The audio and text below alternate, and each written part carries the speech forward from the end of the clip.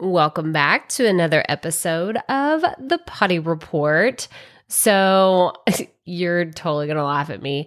I am starting to see how TikTok and Instagram Reels, obviously it's something that is very successful for a lot of people, but I've had this mental block on how I can use it, and I've been overcomplicating it so much. And the reason why I said you're going to laugh at me is because I was on a great run, like batching all the episodes for this week.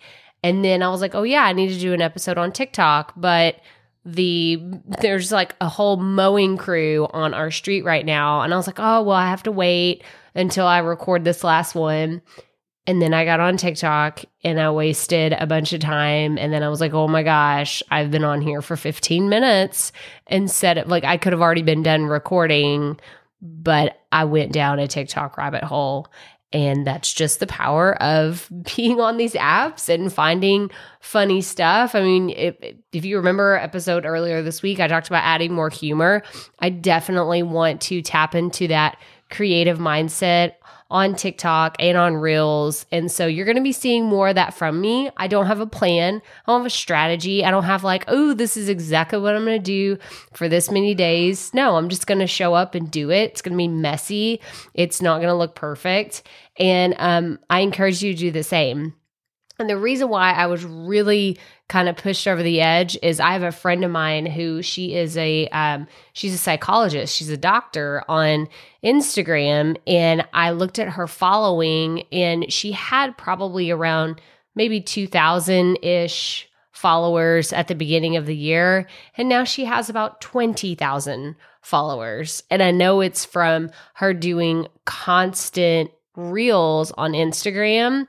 And so I feel like there's a really big missed opportunity that I've been sitting back on. I've done reels here and there on Instagram, but I want to be more intentional about doing them more often.